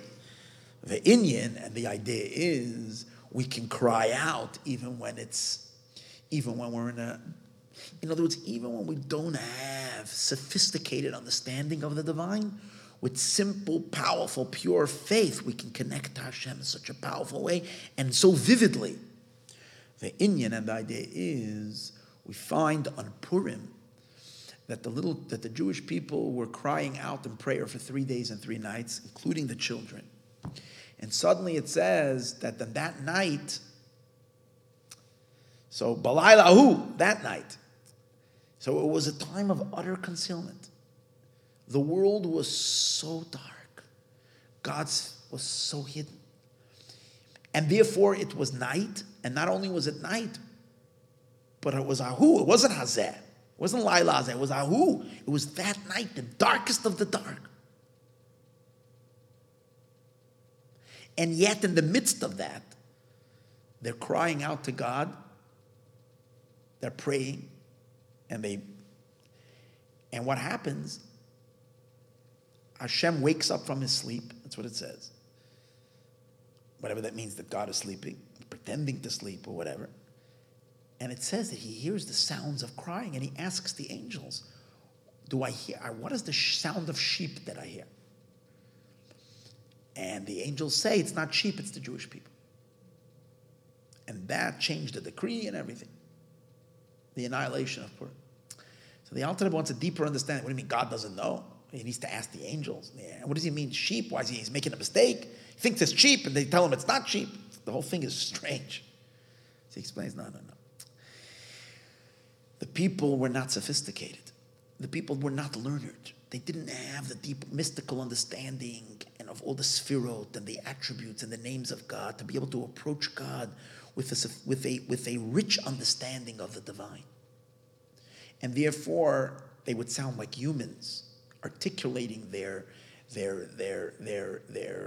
request for a miracle or for God's salvation or for a relationship with God. Because, as we're saying, they were in a time of aster of immense concealment, and they were not in this. And they did not fix the problem by studying Torah, which would have sophisticated them. They didn't have that. They just were hardworking people, and yet they turned to God. And their cry was literally like a cry of sheep. In other words, unsophisticated. It was in a little bit. It sounded like an animal cry. They cried from duress. They didn't cry, but they cried to God because they felt that God is there to listen to them. They felt God is truly a being that they can turn to. In other words, they had immense faith that they can talk and they can plead to God. And God hears that cry, and he hears it as sheep, meaning to say it wasn't an insult, it was a compliment. He's hearing a raw cry. But the fact that it's not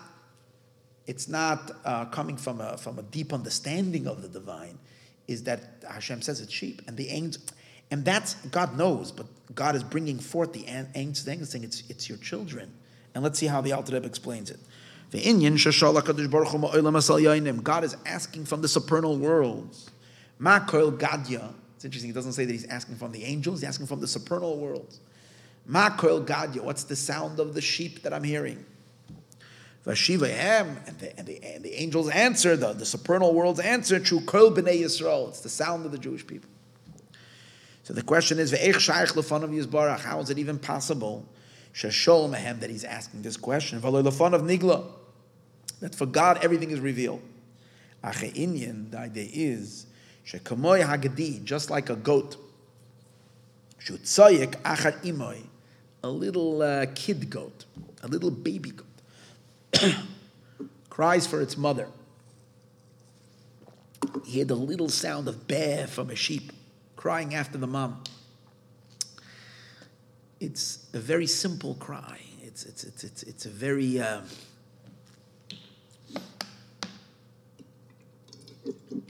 it's instinctive. There's nothing there but instinct.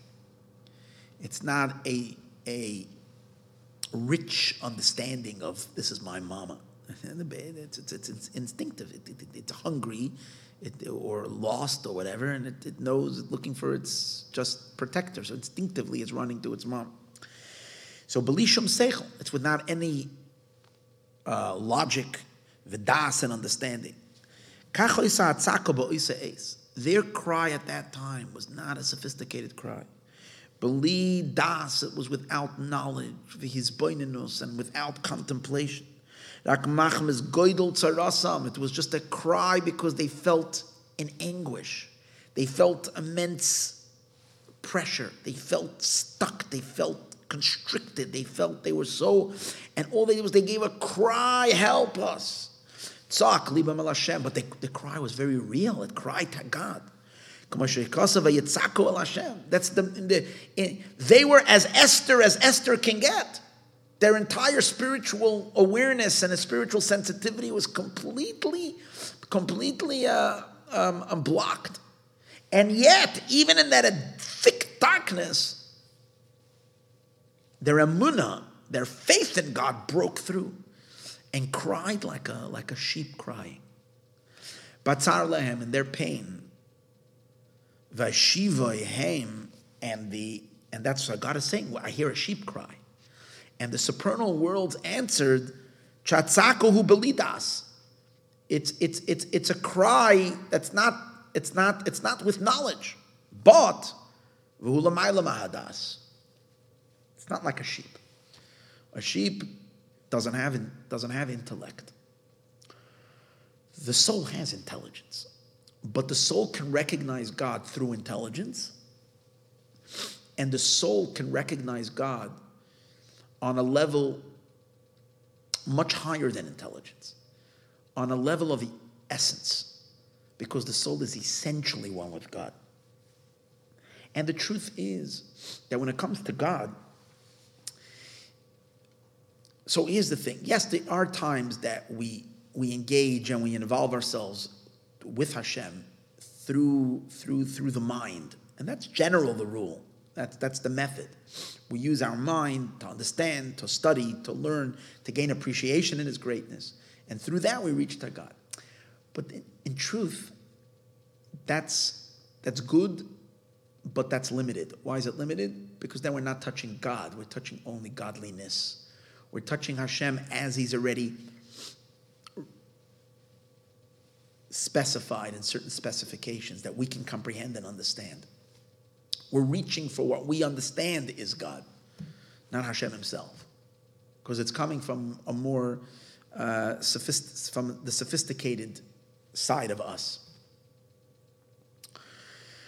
But then there is what we call like an animal crying. It's instinctive, but for an animal, it's the best they can do. They don't have intelligence. A human has intelligence. But even when a human has intelligence, there is the understanding that that in a relationship with God, intelligence is not your best bet, because your intelligence is only going to take you so far. In order to really get close to Hashem Himself, to God, you have to fall back to instinctive crying. But it's not instinctive when I say just a biological, or let's call it. It's not chemical, kind of a chemical reaction to hunger or something external. It's because the soul is one with God. So the soul feels God's truth on a level, and I say feel, I mean beyond emotional feeling. It's just essence. It's parent and child being one. It's being in duress and knowing that God is there, just knowing not in any, you can't explain anything. You know that the truth of God. So that's higher than intellect, because intellect can never perceive it and understand it. Similar, the same idea the Alter Rebbe discusses a lot on Pesach. The first cry, matzah, is the cry, like we cry out, Father. Like a little child, like a little baby cries to a mom, to its father or mother when you see your parent. When the child when he's 2 years old, doesn't have, or 1 year old, doesn't have much understanding, but can cry out or say daddy or mother. The child has a recognition. It's the initial cry. It's deeper than any sophisticated understanding and logic. That's the idea. And I guess that's what God wanted to bring out. He said, what's the goat? I'm hearing just the cry. And they're explaining it to the Jewish people. It's the Jewish people. It's those that you have this deep. It's not like an animal. An animal has no mind. An animal is just instinctive in its relationship. But by God, the road or the access point to God is not through the mind, because again, it's taking you into the palace. It's not taking you in front of the king himself. It's taking you to the external elements. God who is beyond das, beyond knowledge, knowable. Their cry. So it's interesting. Their disadvantage was to their advantage. Had they been sophistically developed and they would have used their minds in crawling out, they wouldn't touch God so deeply. It's like for this we have to tell the story of the Baal Shem Tov, the famous story where the Baal Shem Tov was so perturbed the whole Yom Kippur, and you feel there was a decree, and no matter what he as a big tzaddik and other tzaddikim were trying to do, and the Jewish people were trying to act as advocates and to persuade the heavenly tribunal or Hashem to change their mind regarding of how things are going to be the upcoming year, nothing worked. And it was a dark cloud hanging over the Jewish people. It was very frightening. The Baal Shem Tov was so disturbed. And suddenly everything changed. Everything changed. The Baal Shem Tov smiled and laughed, and his whole demeanor changed, and the whole Yom Kippur became like the happiest thing. And later, after Yom Kippur, he related that there was a simple kid who came to shul and he couldn't pray. And he tried to pray, and he didn't know what to pray, and so on and so forth. And the only thing he remembered was how he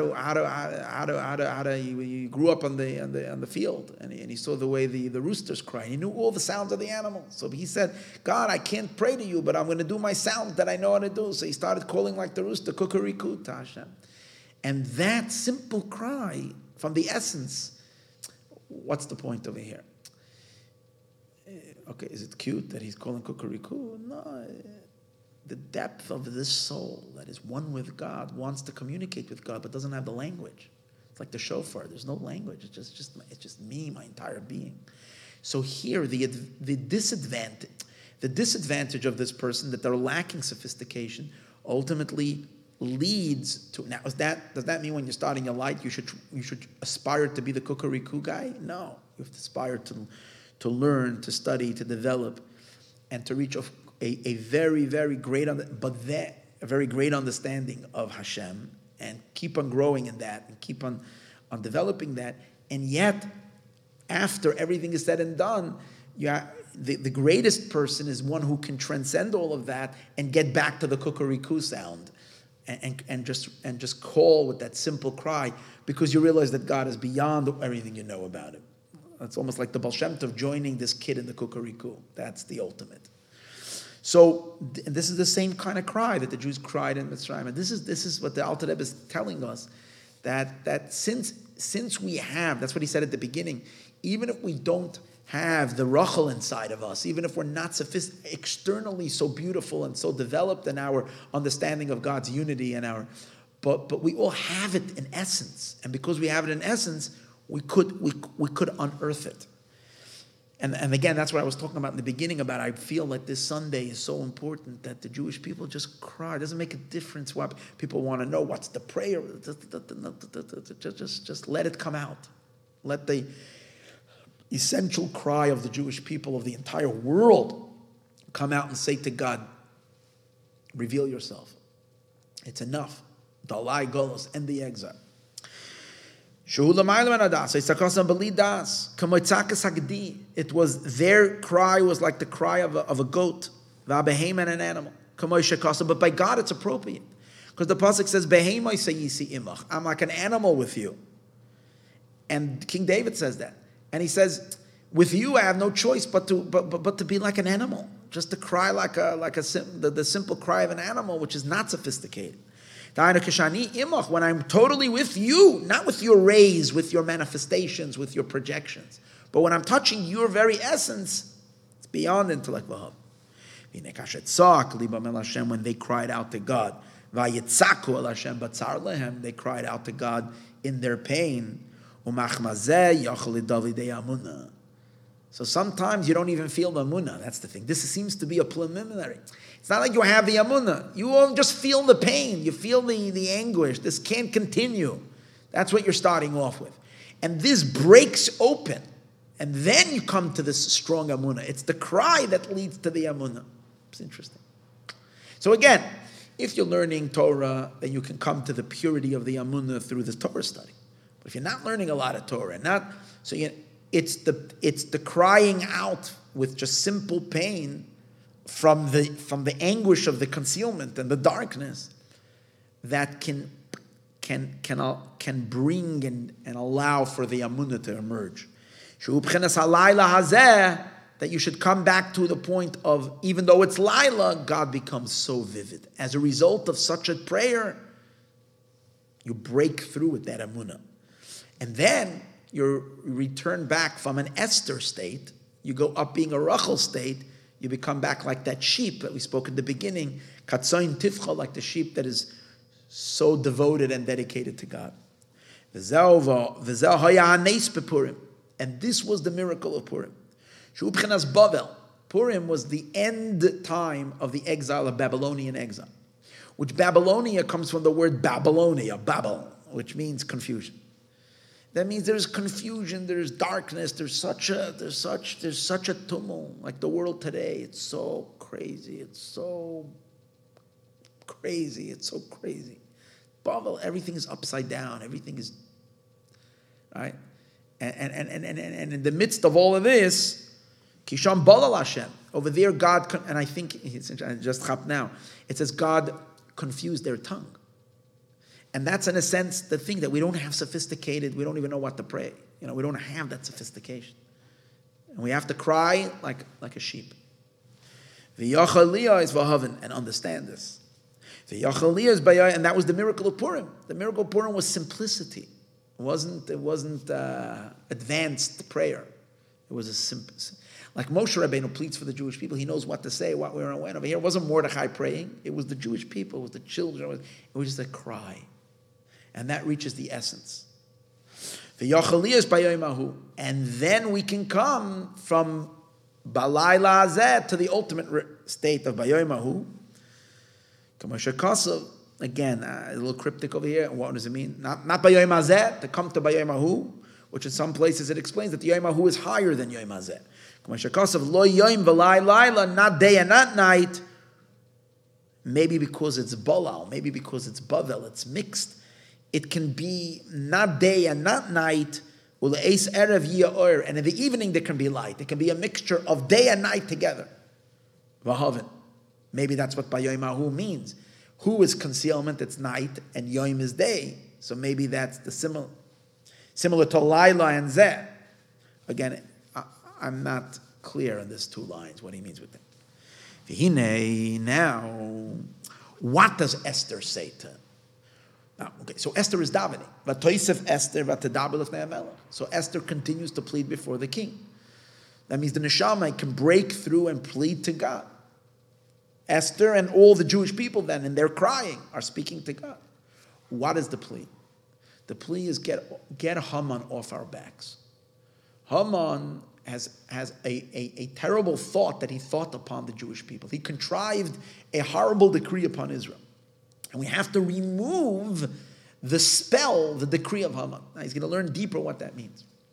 He says, Haman is Amalek, and this connects to this week's parasha, because this week is going to be Shabbos Zachor. We have to eradicate Amalek.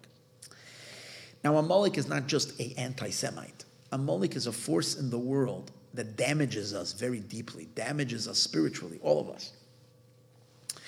Now Alter Rebbe is going to explain that there's certain unholy states of being in the Jewish soul that are natural to the fact that we are physical beings in a physical world. Part of, you have a body, and the body is made up of flesh and blood.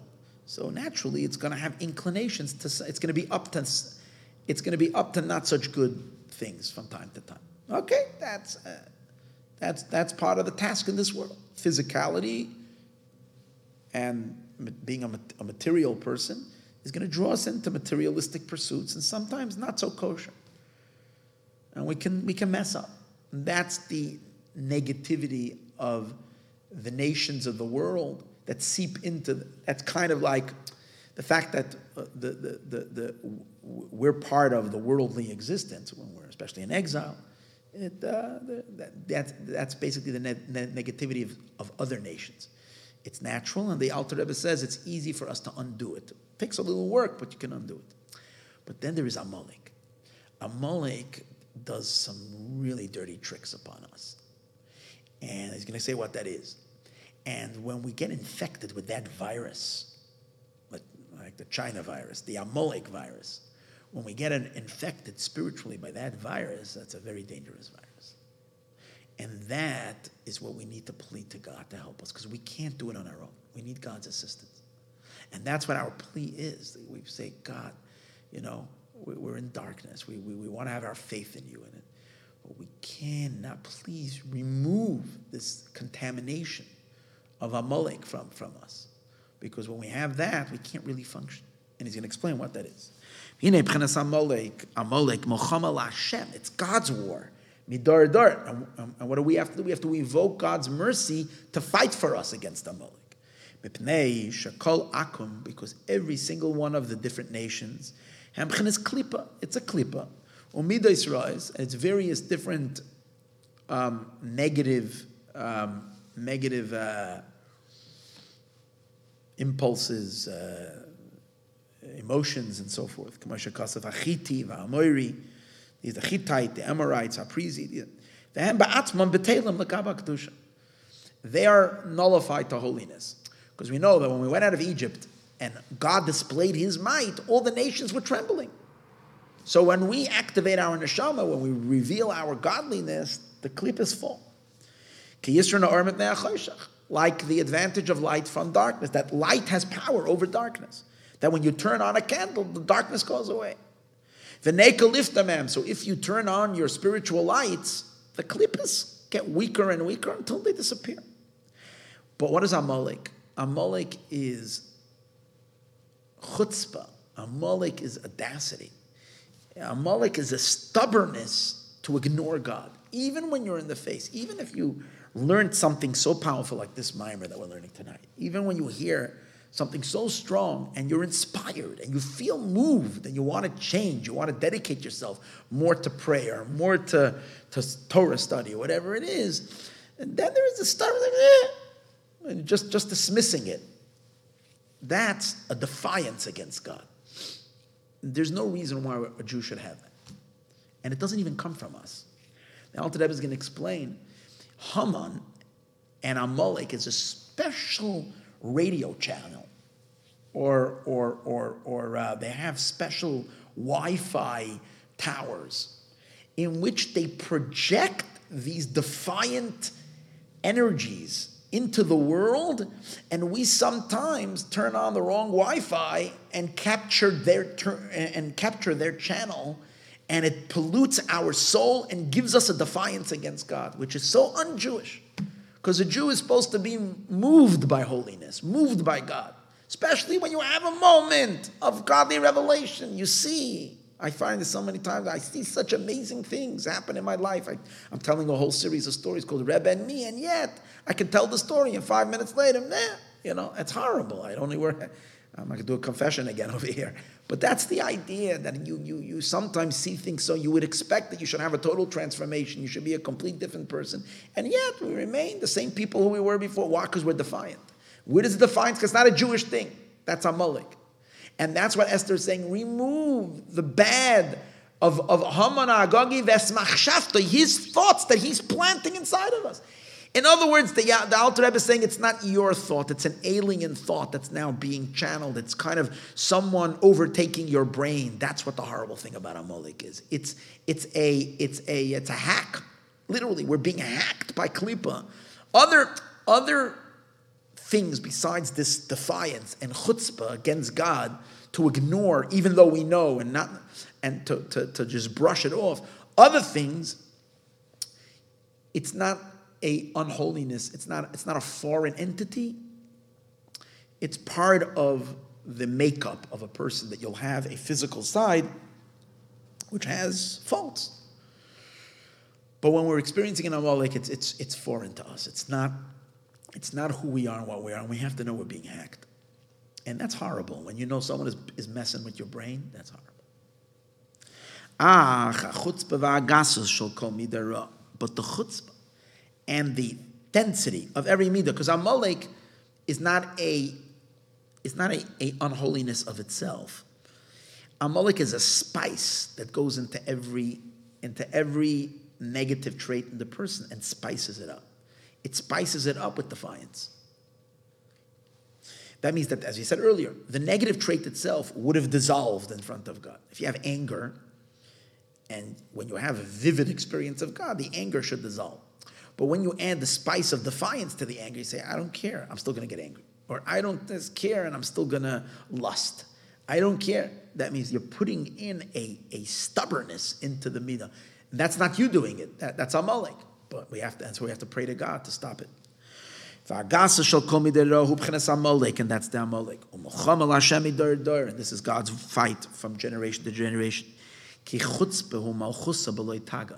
Because chutzpah is a kingdom without a crown. That means, chutzpah means that you have nothing to brag about, you have nothing to stand for, and yet you think you're a king. You have no crown. And yet you're portraying yourself with you know the other one is stronger than you. And that's the chutzpah. Ki kol ha-midai sharsham u'makoram min haguf. All the midos, he says, their root and their source is from the body. Hanikra mishcha dechavya. It shouldn't be a wonder to us, a surprise to us, that our body has inclinations towards unholy things. It's called the hide of the snake. The snake is a snake. V'yachal isavas b'chol echad. And everybody, it's possible for a person to have them naturally. Chutzpah v'hagasos, but chutzpah and defiance, ma'ayinu ba l'chol echad ve'echad. How does everybody get it? Where does this come to people? This is not from us. This is machsheves Haman. This is the thoughts of Haman. Asher choshav ala Yehudim.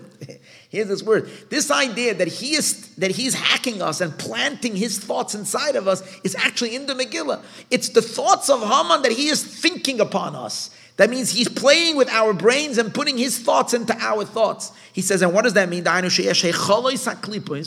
is spiritual chambers that and that's where they produce these thoughts. It's a channel. It's a channel of defiance. And again, they have the best Wi-Fi towers, and they get their channel everywhere. And this klipa, these places are called Haman. And this is what creates, and this is what influences and sends these thoughts of density, of defiance, of the chutzpah and total arrogance of chutzpah, of having brazenness against God. Ve'etzel hazeh. So what do you do? What do you do? Because you can have said earlier, you can have the emunah, you can have everything, but if you have defiance, it's going to contradict the emunah. Even if you believe, if God is in front of you, you say, I don't care. Ve'etzel hazeh. So when you're crying and you're davening, you fall before his feet. These are the angels that are called Hashem's feet. That